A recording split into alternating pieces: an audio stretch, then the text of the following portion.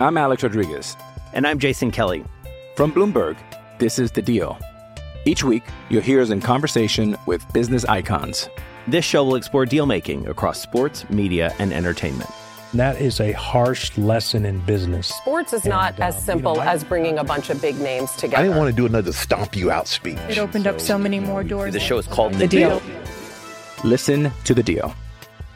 Listen to The Deal on Spotify. With threats to our nation waiting around every corner, adaptability is more important than ever. When conditions change without notice, quick strategic thinking is crucial. And with obstacles consistently impending, determination is essential in overcoming them. It's this willingness, decisiveness, and resilience that sets Marines apart. With our fighting spirit, we don't just fight battles, we win them. Marines are the constant our nation counts on to fight the unknown. And through adaptable problem solving, we do just that.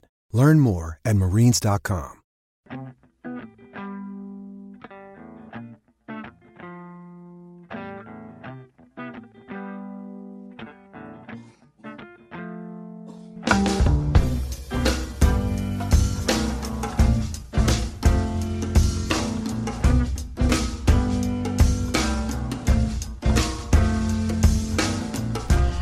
Hello and welcome back to the show. This is your host, David Scales.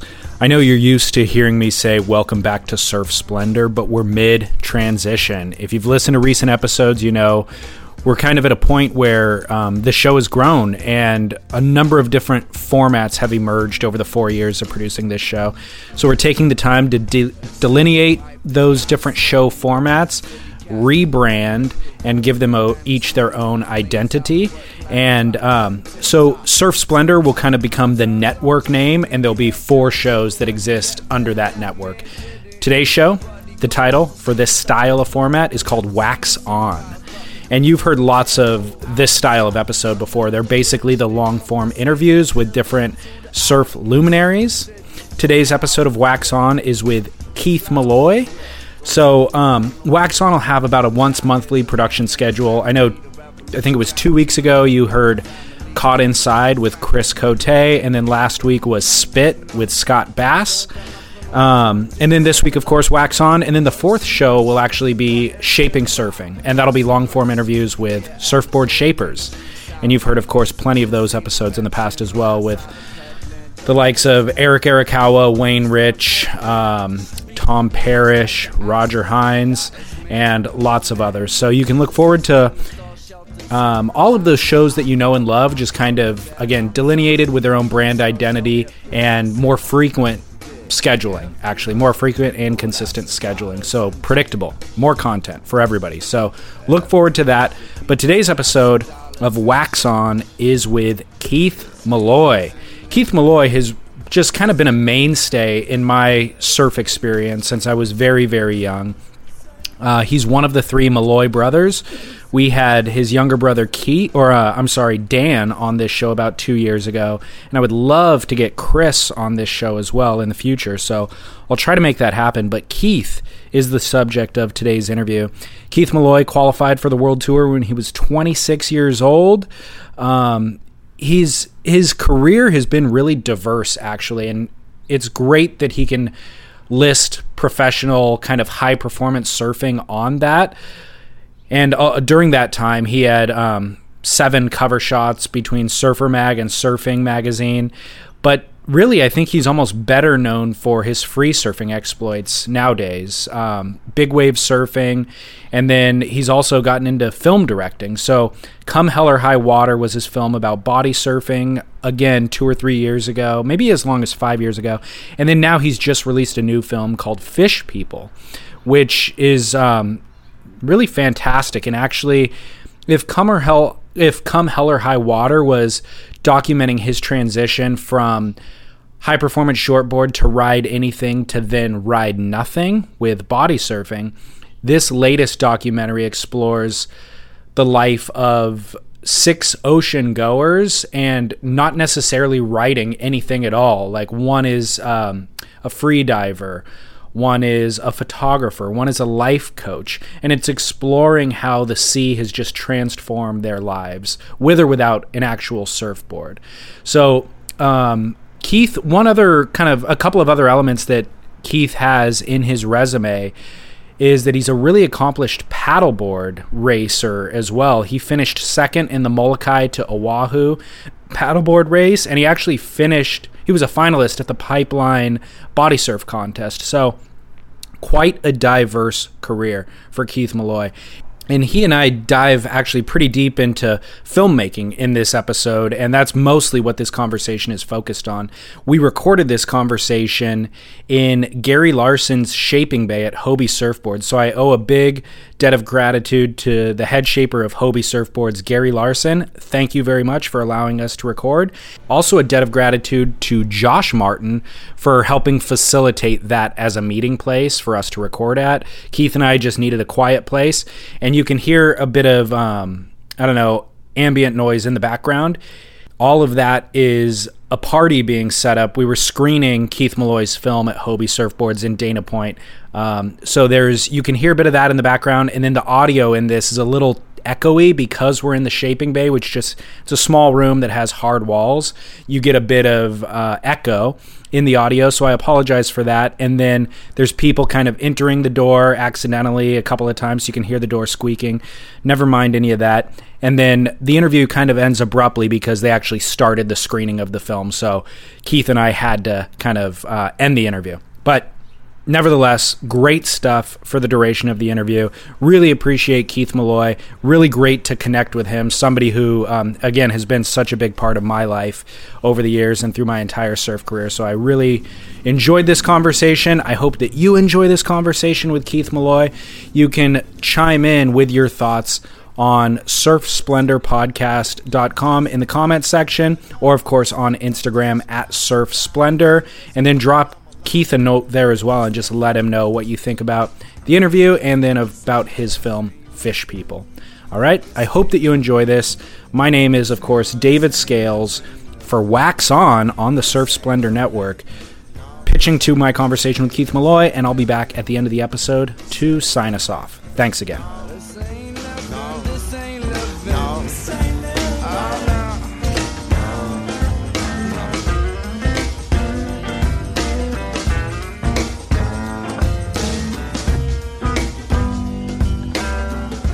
The name of the film is Fish People, and basically I think it's rooted in the fact that I've had such an amazing experience in the ocean, and it's affected my life so in such a positive way that I wanted to make a film that had to do with that, and not about me though, about other people that have had similar experiences in the ocean and people that the ocean has actually shaped their lives. So that was kind of the beginning of, I think that's kind of the beginning of the film, was thinking about those things and thinking about my experience, and then kind of finding the right people to show that whole experience through their eyes, because the film is absolutely about 6 characters, not myself at all, but people that I knew were shaped by the ocean in a really positive way. It's kind of a nebulous or a big also undertaking. Yeah. Like to even develop a storyline through that is kind of a big undertaking. Yeah. Who are the people, the 6 people that you profile in the film? So the 6 people are Kimmy Warner, spearfisher woman, Matai Drele. He's one of the youngsters getting the really big waves at Chopu these days. I just remember that one wave that he got last year, was it, or something? It was like 2 years ago. 2 years ago. Yeah. Okay, I never knew how to pronounce his name. I thought it was Matahi. Well, there's Matahai or Okay. Matahi. Okay. So there's a couple different pronunciations, and even when I was in Tahiti, I was like feeling like it was going back and forth. Yeah. So I think I say it differently every time as well. But yeah, so Matai is one of our characters in the movie, and we actually talk about that wave in particular. Cool. So it's pretty neat. And then we have a woman named Lynn Cox, and she's a long distance ocean swimmer, and she has this like amazing history of all these swims she's done in her lifetime. I'm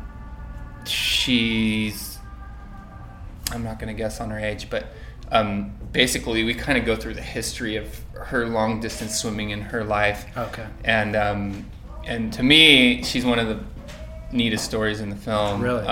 Just because, you know, she's doing this activity in the ocean, and we can relate to it, but it's different than surfing and it's different than spearfishing. And for me, it's the one that's the most unique in ways. So anyways, she's in the film. And then Ray Collins, who's a water photographer from Australia, started out shooting surf photos, but now really just shoots the ocean. Like he kind of realized what he was really after was shooting these photos of waves and horizons and white water, and I was just really... Water movement is really what I've seen from him. It's just like, it is a wave, but it's a way that the water's moving in a way that I hadn't even really seen before. Right.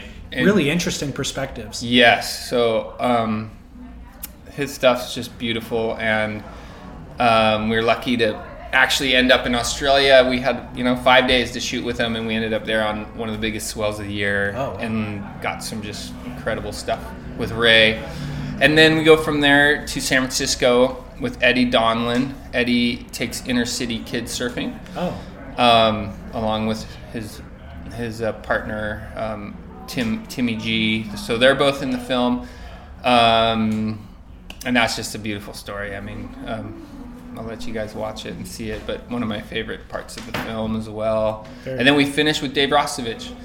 And Dave's, I know a lot of people have done stories on him, but I think we got some pretty unique stuff with Dave. And to me, he's, he just runs the gamut. He rides waves in so many different ways, and it's a pretty good insight to kind of, I think, what makes him tick and why he's so involved with the ocean.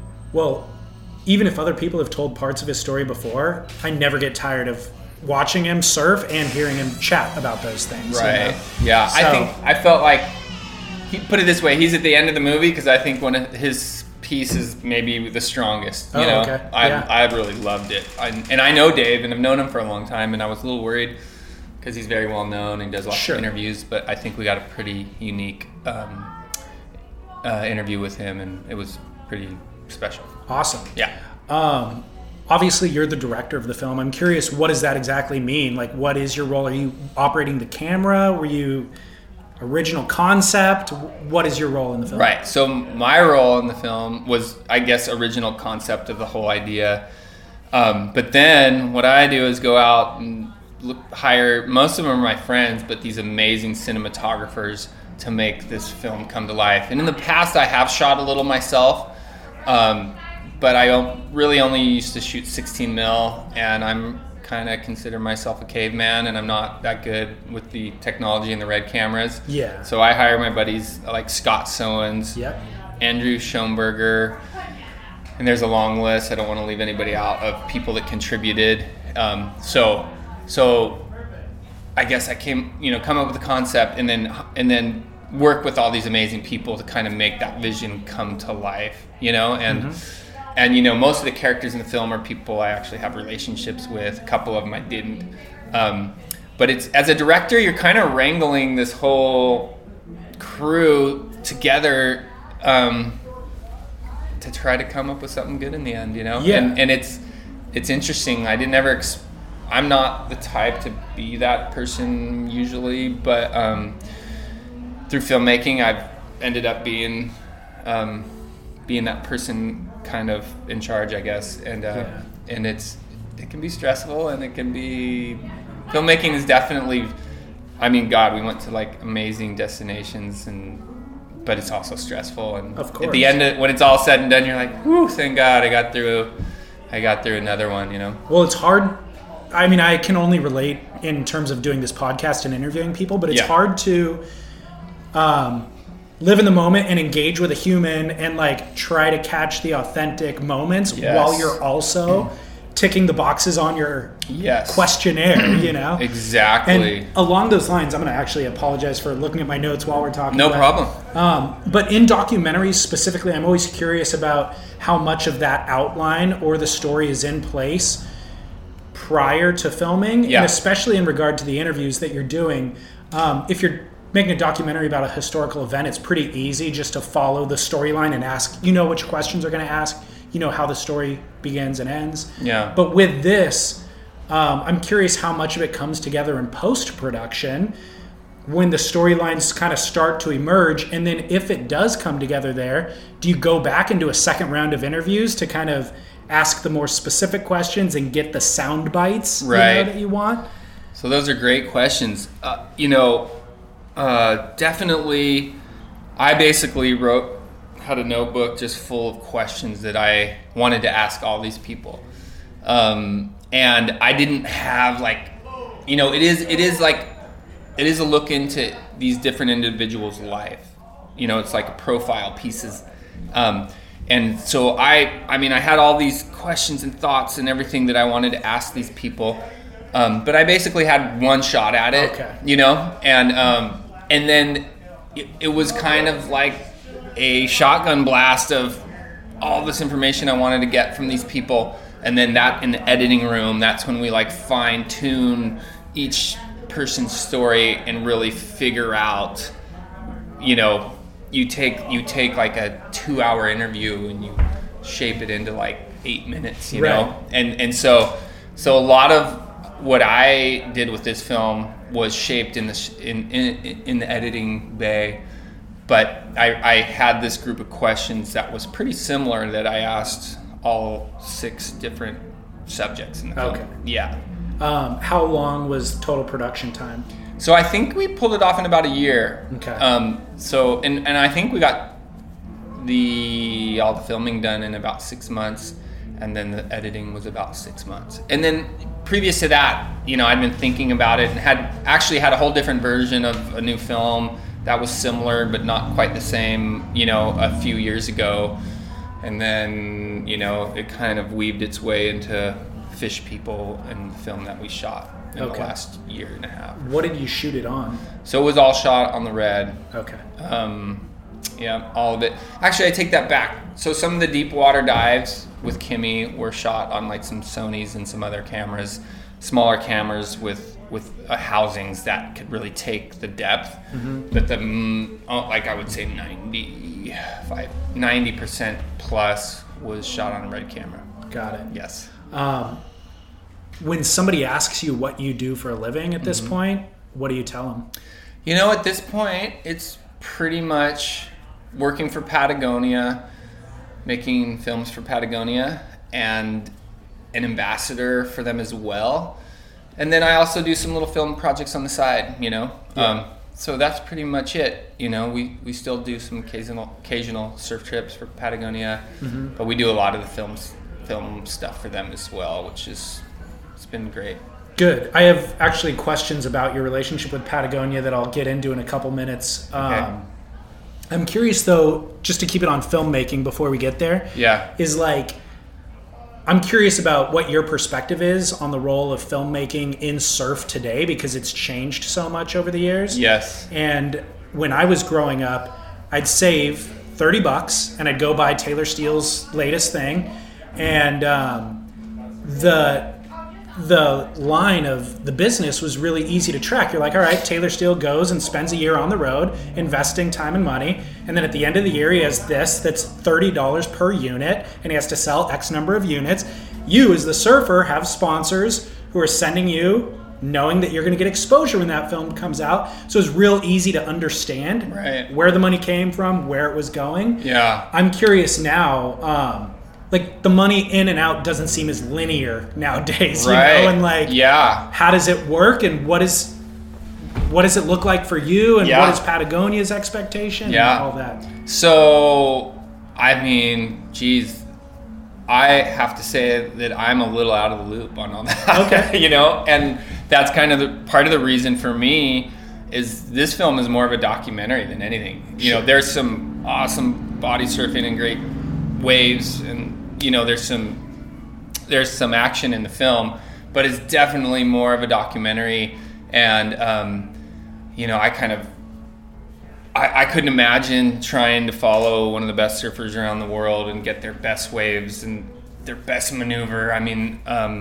God bless the guys that do that, but talk about a year or two commitment of just being on the road, which is, I got to do that as a surfer, so I got to experience that for quite a while, but couldn't imagine trying to like chase it down these days. And for me, it was exciting to work on a film that was more of a documentary, and kind of tell that story I was talking about earlier, where it's about people's connection with the ocean and how positive that can be on someone's life. And you know, we actually use archival footage in this film because we weren't at every location, you know, but we also got beautiful stuff wherever we went. And like I said, we timed some swells perfectly, but we're also telling someone's story as a whole. And so we have archival footage as well. And yeah, I don't completely keep up with social media these days. I do a little bit, but like I'm like, I look to the kids for that, and even like I said, shooting the red cameras and things like that, I'm like, I leave it to the guys that really specialize in that. Well, I guess what I'm asking in terms of the business side of it is, I went and saw Emmett Malloy did Big Easy Express a few years ago, 5 to 10 years ago, right? Yes. And I went and saw a screening for that in LA, like a premiere of it, and I loved it. And then I was looking the other day; it's available on YouTube for free now. Wow, you know, that's crazy. Yeah, and it's like, and I'm just going, wow, dude, you spent a bunch of time and energy making that thing, and now it's out there for free. And who's benefiting from that, and who even put it on YouTube, and is there then legal action? Like, I don't understand. I just don't understand anymore how the business of it works. No, it's crazy. I mean, the film I did about 5 years ago was a body surf film, and it was on like YouTube or something similar in Brazil, which has a pretty big culture of body surfing, and it was like someone else's totally set it up. Like I had nothing to do with that. Somebody was just like cashing in on it down there. But I mean, that's a little different than what you're talking about. But yeah, I don't know where some of these films have lives anymore, you know? And part of it, it just depends, you know?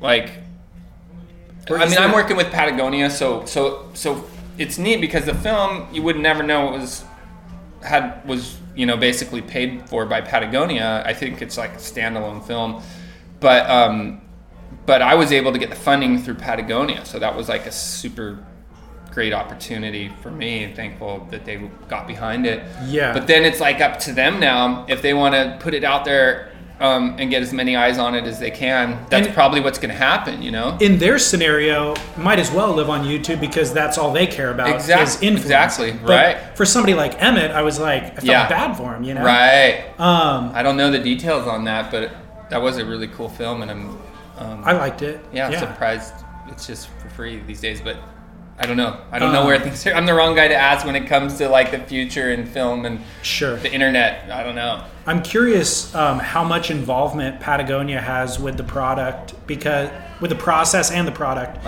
Because if you look at their canon of films, 180 Degrees South, which obviously your brother did.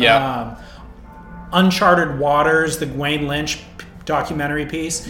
There's different directors in each of the Patagonia films, but they all certainly fit the company's ethos, but also an aesthetic, and then even more so, they're all very character driven. They're all story driven. So they all, even though these films are all made by a bunch of different people, they all fit this same kind of mold. And you might think they were made by the same director. So I'm curious, is there any oversight? Are they asking for a certain thing, or do you have complete creative license? I would say that I, for this film, Fish People, I mean, they had to green light it, so they had to like the idea, but there was like very little influence on the film once they liked the idea, you know? Interesting. Like, and my brothers and I have been doing films for them for quite a while, so I do feel like we've built some trust there. But they had to be like, yes, we like the idea of this film and let's do this. But otherwise, I really was able to make the film I wanted to make. And like, honestly, there was no, I'm happy about this film because I feel like it is exactly what I wanted to make. Whether it's good or not, I'm like, this is what I set out to do. So I feel good about it. And honestly, bravo to Patagonia for stepping back, because the best art comes from individuals with a concept that they're executing. It never comes by committee. Right. You know what I mean? No doubt. As soon as they get involved and start telling you what to do, it's like they're not happy, you're not happy. It'd be a recipe for disaster. Totally. For sure. It always is. Yeah. So, are you a fan of film in general, or documentaries in general, or? I mean, I am. I am. You know, I wouldn't say that I'm like. I have 2 little kids at the moment, a 5 and a 2-year-old, and like I'm not the guy that gets to watch films all day every day. Yeah. But I love film, and you know, even before we were working on films, we were part of films like Taylor Steele's films and other films. So I think that's where we got a little early education on how the whole process works. But yeah, I do love film. Who do you admire or look up to as a director? Do you have any? I wouldn't even be able to throw out one in particular person. Any films in particular that you've liked or been inspired by? Maybe even just liked. Like, what in recent years have you really dug? Gosh. I mean, it's so strange these days because I probably watch more short pieces online than I do watch full-length films. And geez, I mean, that's a thing to me. It's like an overwhelming amount of incredible filmmakers out there. And I'm like, these days there's like 20-year-old kids putting together these films in their bedrooms, like, you know, by themselves. So I don't have like, I don't know. And like the big time directors and filmmakers, like I don't even like, I feel like they're on such a different level that I don't like study their work. I can't really say that, you know. But I love film, and I've been heavily influenced by my brother Chris. He started making films, you know, and Dan and I kind of followed his lead a little bit. So if anybody, I think I probably look up to his films the most, and they probably are very similar in ways. When you're hiring for a small business, you want to find quality professionals that are right for the role, and there's no faster or effective way than through LinkedIn Jobs. Your time and capital are precious, and there is a powerful resource that can help you focus on what you're good at and integrate people into your team seamlessly to help grow your business. LinkedIn Jobs has created the tools to find the right professionals for your team efficiently and for free. LinkedIn isn't just another job board.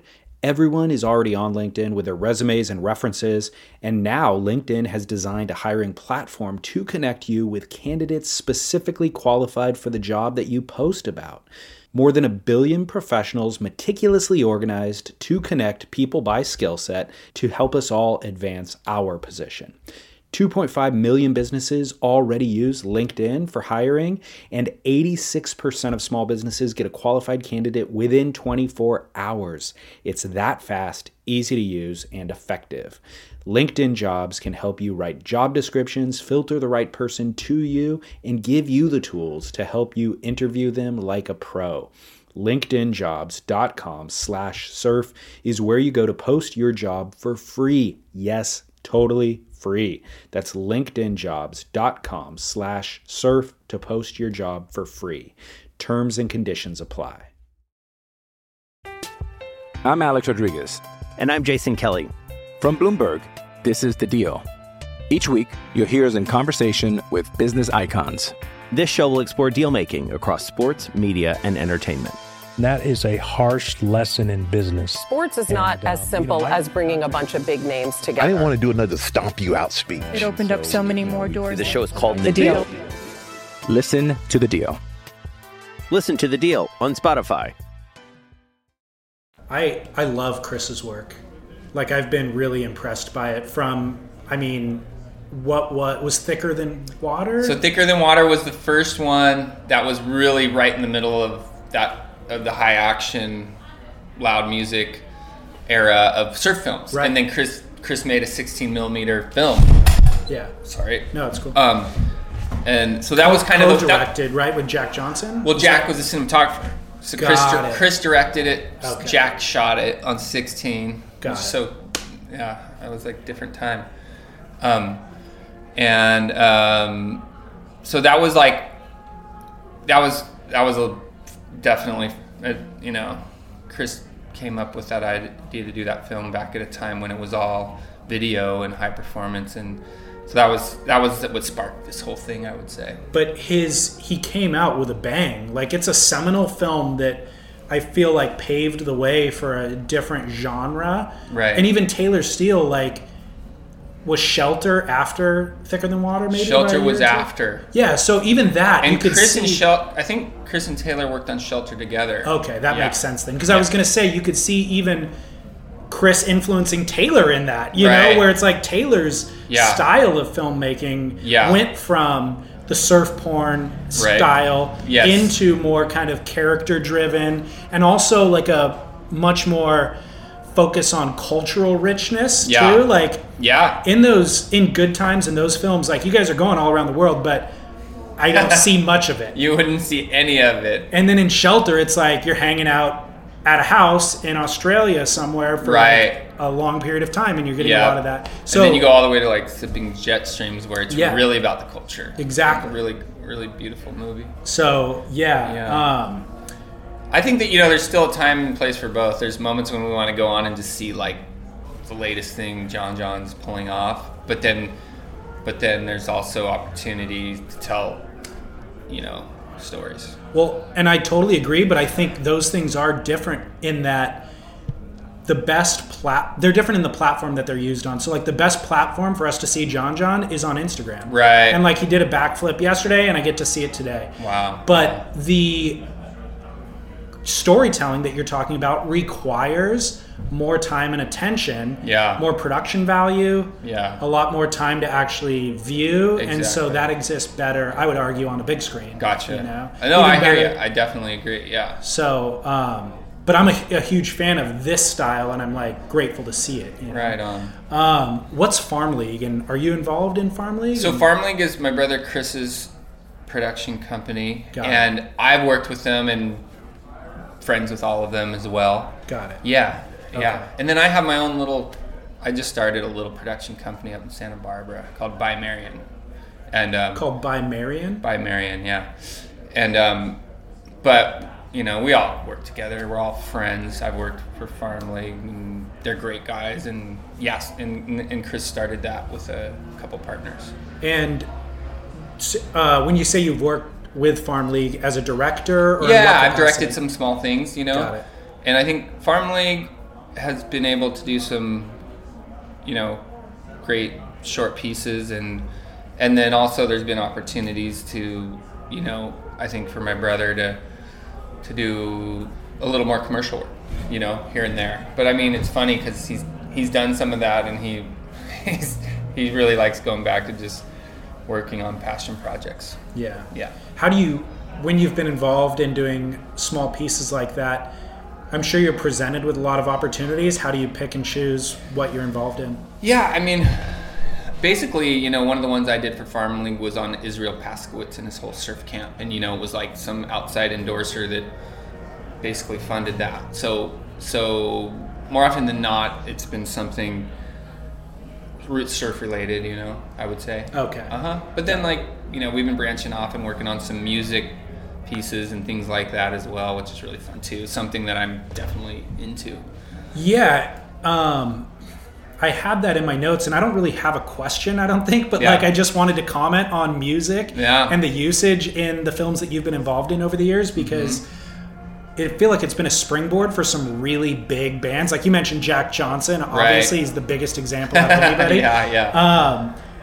But the first time I heard the Shins' new slang, I think, was in Shelter, and that was years before they even I know. hit it. I don't know how Chris came across that music and got to use that song, but it was like pretty amazing. I don't even know the Harper, whole, there's Ben all Harper, sorts of guys that you guys have worked with. So tell me about the role of music and how you use it in Fish People. Okay. Well, so in the past, I guess it was a really funny example way back in the day was we made a surf film, and we put G Love in it, and it was like he was the whole soundtrack. Oh, dude, so I classic. remember the film. We didn't even ask him; we just used it, and then he called us 6 months later and was like, "Can I get some free traction pads?" Because No way. It was for OAM? ONMM. Yes. Yes. It was all in Western Oz, right? Yes. It was all in Australia. Australia. I loved 7 days that in film. Australia. Yeah. So, what was it called?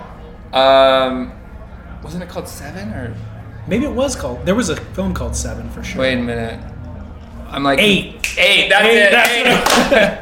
Because we did one called All for One, and then there was another surf film called 7, and this one was called 8. That's right. I loved that film. Yeah, it was fun. And back in those days, we literally like found an album we liked and just put it to the movie. And luckily in that case, it was all G Love music. And he just called us and asked if he could have some free traction pads and leashes, and we said yes, and then became friends with him through that. You know, best deal ever, by the way. Best trade on your guys' part. Yeah, definitely. And so, I mean, you know, I think my brothers and I all appreciate good music, and have tried to bring in the best music we could to things we were working on. And the whole Jack Johnson thing was crazy because he was getting paid like $100 a week to shoot 16 mil during Thicker Than Water. And we all like, every night he'd be playing guitar and we're like, you know, you're so incredible. You're gonna blow up. You know, like you say to all your friends that play and sing well. But obviously this, for obvious reasons, he became a huge deal and still a good friend, and I talk about being talented. Like Jack shot that whole film, and cinematography was part of the reason why it was so good. I mean, he did such a great job. So that film still holds up today. Yeah, it does. You know, and then so the new film, Fish People. Yeah, this one is all scored. Like there's one song at the end that Todd Hannigan. So Todd Hannigan is he has Brethren Studio up by us in Ojai, and he basically was in charge of the whole score of this film. And I'm like so excited about it because there's a lot of classical instruments in there, you know, violin, piano, and upright bass and all these things. So it's kind of a little bit of a new chapter music-wise for myself as far as doing a score, and not like picking these kind of cool songs that we hear out there and like having that song in the film. All this music for Fish People was created for the film, and I was nervous about that, but I'm so happy with it. I feel like it goes so well with these underwater images and things like that. Amazing. I'm excited. I didn't know that. Yeah. And I'm excited to see that because I'm actually a fan of his work too, just through surf films. I know him. Uh-huh. And I love the idea of the score. I think that's a big step. I can't think of any other surf-related film or documentary that was scored. Really. I'm not sure either, but I was definitely kind of not knowing if it would work or not. And then Todd and I talked kind of about the concept for the music for the film, and he sent us about 30 tracks, and we used everyone. Like it was the one instance where we like had the music made when it was come time to edit, and Todd Hannigan and another guy, Fernie Apodaca, and kind of a list of other really great classical style musicians were involved, you know. And what was your process learning directing and editing and all that? Obviously you said you got involved through Taylor Steele kind of and being involved in those films, but and other photographers and other filmmakers, you know, like we just kind of, I guess we just took notice to what was going on and how it all worked, and I think that's why it became once we were on the other side of things, we had a good clue on how it works, especially when we're working on surf films, you know. And then it's just, I think that we've all, as we've gotten older, been more interested in the stories than just the surfing, I guess. Sure. In regard to music, you won't remember this, but we crossed paths one time at the Hollywood Bowl. It was a Jack Johnson and Ben Harper concert there. And I think it was right after the U.S. Open one year because like everybody was in town. Gotcha. But I was like, it was a backstage situation. I saw Kelly. Yep. I was like, oh my God, Kelly Slater. I remember that show, you know? Do you? Yeah. And then like I got a photo with Kelly and like Rob was there. Yeah. And then you were there, and I might have been like when digital cameras were first like coming affordable. Uh-huh. And so I had a digital camera, and you were like, "Hey, what kind of camera is that?" And like asked me about it. And so I remember thinking like, "Oh, are you into photography or?"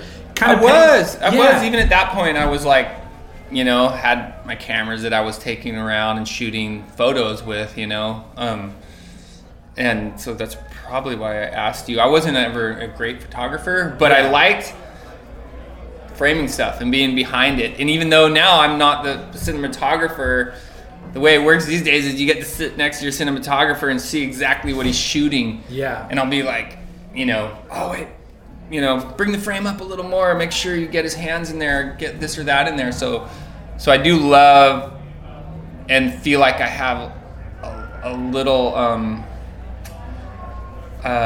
knack for like, or I don't know, maybe I just have like an interest in it, for seeing what's going to be in that frame. Yeah. Yeah. Well, I just remember kind of after that interaction, when you've gotten involved in filmmaking, I always correlated those two things in my head. It was like, oh yeah, he asked me about the camera one time. Right. That's probably part of that. Yeah. Kelly didn't ask me about the camera because Kelly doesn't give a crap about filmmaking. True. You know what I mean? Yeah. So interesting. Yeah, I didn't know how accurate that was. No, it was. I definitely was. When I was traveling, I was trying to soak up these places we were going. Right.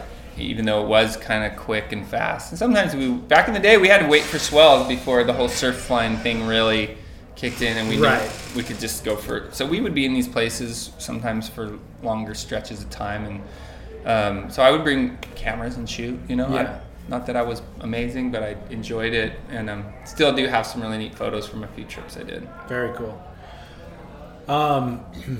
Back to Patagonia, I'm curious about what your relationship what your relationship is like with them. And in the past, being a professional surfer was basically a pie that was cut into two segments, like contest surfer, free surfer. Right. And both of those things were, your sponsors had expectations, either winning contests or getting exposure. Right. And I feel like that pie's cut into a lot of different segments now, where even if you're a free surfer, there's an air guy, or there's a big wave guy, or there's Mark Healy's the waterman, and so he does that. And then there's just all these different ways to kind of make a living off of surfing as a surfer nowadays. Right.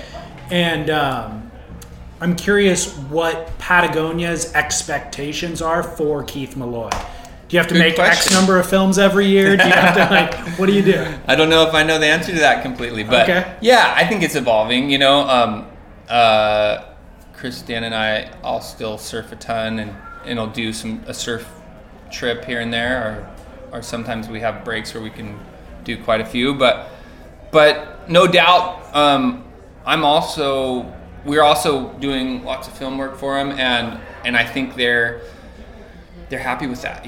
Like I said, we've been working for them for a long time, and I think they've gotten they kind of know what we're going to do. We've been there for over 10 years and done quite a few films between the three of us, and so we kind of have the film thing going, but still can do a surf trip or just be an ambassador, and kind of whether it's somewhere we might speak about something, we still have that bit of our, I guess, just history that they're happy to be a part of. And obviously we're like thrilled to be a part of Patagonia for so many obvious reasons. So it's still a little of both, I guess surf ambassador would be the word, but is much or more doing films for Patagonia, and so that's marketing as well, I guess. Yeah. You said you still surf a lot. What's your current surf schedule like? And it's just depends, but sometimes it's taking my daughter surfing, sometimes it's surfing good waves, sometimes it's just riding an 11-foot board and going straight. Sometimes it's going up to Alaska and doing a unreal surf trip. I mean, that's where I like to go, just to Canada and Alaska, because there's just no one there, and the waves can be really great. And then surfing locally, and but I'm definitely not like jumping on the plane to catch the next swell these days, which I'm super happy to not be doing since I did it for so long. You talked about riding an 11-foot board and going straight. Mm-hmm. Like, talk to me about your personal transition from like high performance shortboard all the time to ride anything to then ride nothing, with the body surf movie and all that. So, I mean, so when I really fell in love with body surfing is when I was in the middle of like my pro surfing career, and actually back when I was still doing contests. In a way, it was like such a disconnect to try to like perform to this criteria that's when I started body surfing and just going, oh my God, this is why I started surfing and riding waves. It's just because like the simplicity of it and not caring and just enjoying. So I think that was something that came across my path early on, I forget how long ago that was, but like definitely fell in love with body surfing and like even doing some long distance paddling and things like that, just because for me it was a little more about the experience of the ocean. And there was other guys that were like show up to the beach, surf, get back in their car and leave. And me and my brothers kind of grew up hanging at the beach all day and cooking food on the fire and doing a little 3-prong fishing. And so I missed that at one point in the middle of the whole surf craziness and surf career. And so always kind of was happy to do anything in the ocean and not have it be judged or in criteria so much. Although I did enjoy competing. Like I had fun testing myself. Yeah. And I had some great memories of doing well in contests. And I wouldn't change that really. I'm not one of those guys that I'm like, I should have never surfed a contest. I'm not like that. I'm like, it was fun and I did well. And you know what? If I would have been winning everything, I probably would have kept doing it for longer. Sure. But it also got to the point where I was like, it's just not. It's not why I started surfing is to compete. And if there's an opportunity for me to continue surfing and actually have some kind of career out of it, then I'll take that route. Well, I mean, even at myself, a guy who doesn't competitively surf, especially not on that level, like I get burned out. I get burned out from riding a shortboard. Right. And so I think if you're smart, you kind of transition at some point in your life and open your mind and experience to riding different things. And it reminds you of why you started doing it in the first place. And it's a lot more childlike. And, yes. It's pure pleasure. Yeah. And then it's fun to ride a shortboard. And I think the riding like a modern shortboard is good because it's like, it takes a lot of effort and energy to make one of those things work. So I like to jump back on that. Yeah. But then when the waves are right and you're riding just a big old tanker and going straight, it's as good as anything, It is. And there's so many ways to do it, and it's just more. It's more entertaining and gratifying, I think, to change it up and just enjoy it in whatever way seems to be the right way to do it that day. Hey, it's Kaylee Cuoco for Priceline. Ready to go to your happy place for a happy price? Well, why didn't you say so? Just download the Priceline app right now and save up to 60% on hotels. So whether it's Cousin Kevin's Kazoo Concert in Kansas City, go Kevin, or Becky's Bachelorette Bash in Bermuda, you never have to miss a trip ever again. So download the Priceline app today. Your savings are waiting. Go to your happy place for a happy price. Go to your happy price, Priceline. You were on the Channel Islands program forever. Yes. What do you ride now, or whose boards are you riding now? So I mainly ride Fletcher Chenard boards still, but I fiddle around with my friends who shape boards, and I have a couple old Almerics that I pull out now and then too. I have a little freedom there, but I still ride a lot of Fletcher Chenard boards. Okay. Yeah. Cool. And a little bit of everything in the quiver, obviously. Yes, exactly. Yeah. Exactly. How much do you follow professional surfing at this point and competitive surfing? Yeah, that's interesting. So for a long time, I was like, because I did it's the WSL now, but I, got to that level for a little while, and for a while I didn't want to watch it because I was too close to it. And at this point, I'd love to turn it on when I have time and when there's an event when the waves are good. I'll get sucked in for a little while, it's fun. I mean, like I don't catch them all. I dedefinitely miss them. We're missing it right now, by the way. Right. They're running bells today. Day one. They're missing, and I missed I missed the first couple events probably because I was working on the film. So I'm not diehard at all. Yeah. But it also is fun to flick it on, and when I can get my goddamn computer to work and actually see it, it's fun. Download the WSL app. I know I couldn't get it to download the other day. I'm like, God damn it! I wasn't made for this shit. But that's like I said, I'm a caveman. Who do you like? Like, who do you like watching nowadays? So let's see. I love watching Connor because he's a hometown boy. Although I haven't got to see him surf in the last few events because I haven't been watching close. So Connor Coffin's always a fun one. I like to see the underdog do well. And then, of course, John. Like, John was, living a few doors down from us in Hawaii when we lived there for a long time. And him and his brothers would walk over to my house and wake me and my brothers up and ask us to take them surfing. And I mean, they probably don't even remember it, but I do. And so, such a sweet, humble, cool kid. So John's definitely one of my favorites. And then, I mean, I could go down to a few other people. Like, I don't know why Seabass has always been just a classic, funny character that I like. And then, it's just interesting to see who's doing well with the Aussies. And I like rooting for Kelly and Parko, the old guys, that are basically from my generation. I cannot believe they're still doing it. I know. It's so impressive. At the highest level, too. It's incredible. So I root for those guys as well. Who do you, outside of actually competitive surfing, who gets you psyched? I mean, Dane Reynolds is another hometown boy. Yeah. And I'm always excited to see him still keeping it up. Super nice guy, and watched him surfing when he was a little kid, and every day he'd be out there for hours on end. And so to see his whole story and kind of his challenges too has been interesting, and I still love his surfing. Yeah, me too. I'm definitely up for watching other styles of surfing besides just high performance. I'll watch some.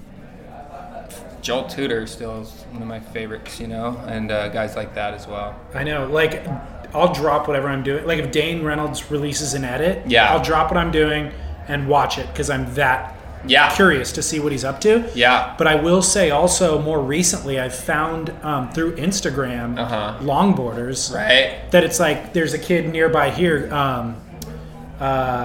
Corey Colapinto, Goofy Foot longboard kid. I just saw a clip of him. It was awesome. It's it was gnarly. Amazing. Yeah. The kid's incredible. Yeah. And so he's always surfing Sano. It's always the same wave. It's kind of mushy, but like the way that he walks around on the longboard. It's just incredible to watch. So I love that. Yeah. It's almost like I'm as psyched to watch that as I am Dane Reynolds' latest edit. Absolutely. I feel the same. And I love going out on a log and trying to surf like those guys and see what I can pick up from watching something here and there. And that's what it does for me too. It's like, I never thought about like doing a weird cross leg bottom turn. Like it's almost like a cross step, but he's like standing up, bottom turning that way. Cool. It's really cool. Yeah, I saw one of those clips recently. Yeah. That's cool. Who, as a filmmaker, are there any stories or maybe profiles, like individuals, stories that you'd like to tell? That I would like to tell.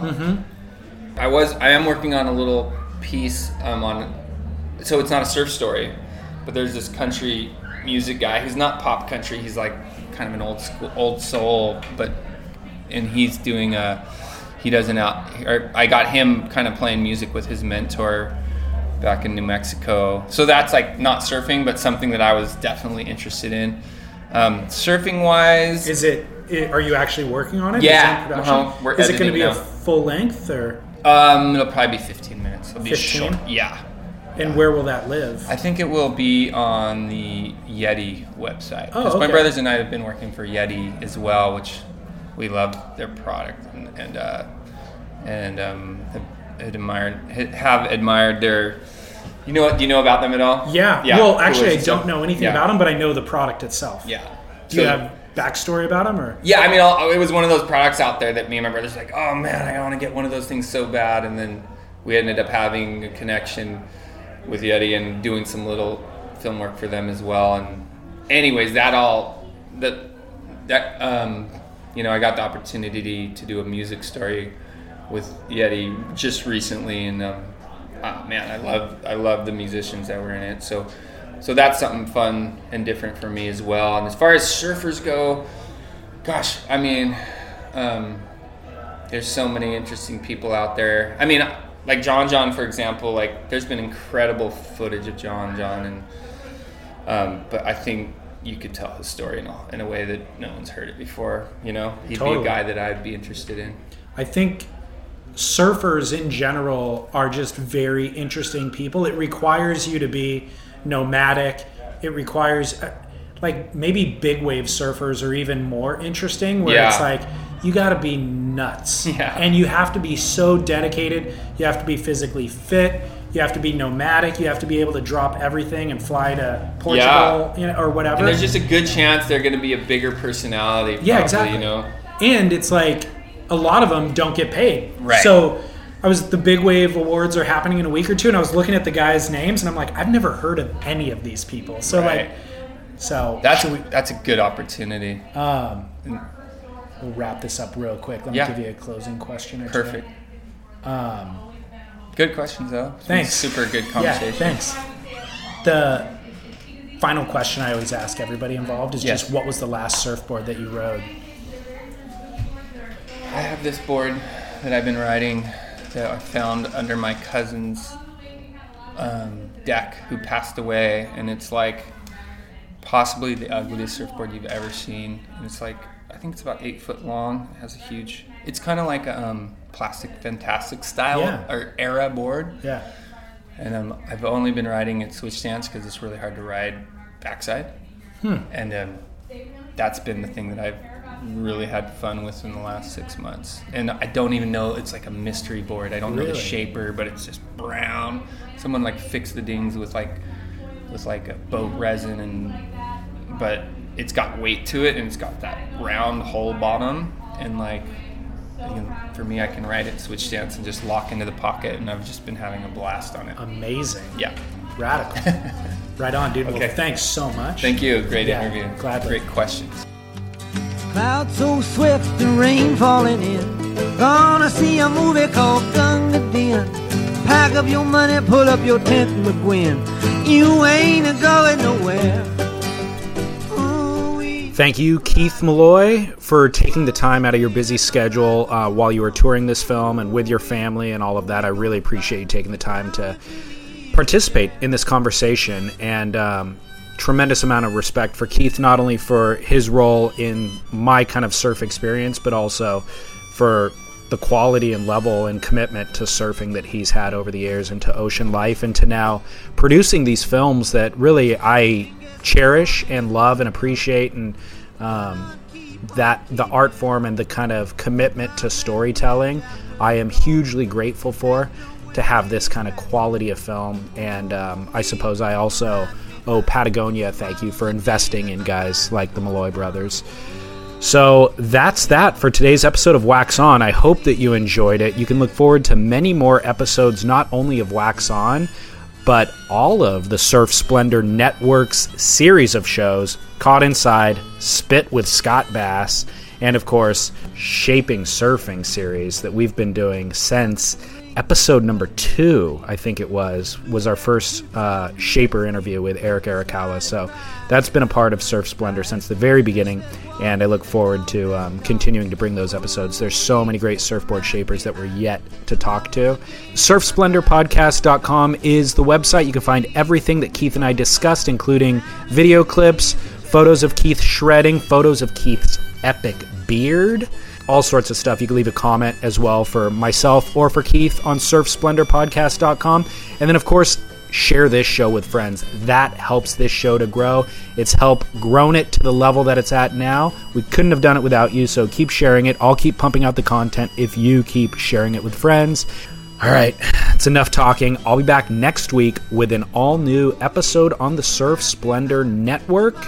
This is David Scales, reminding you that until then, you should get back in the ocean, get a couple of waves, and shred on.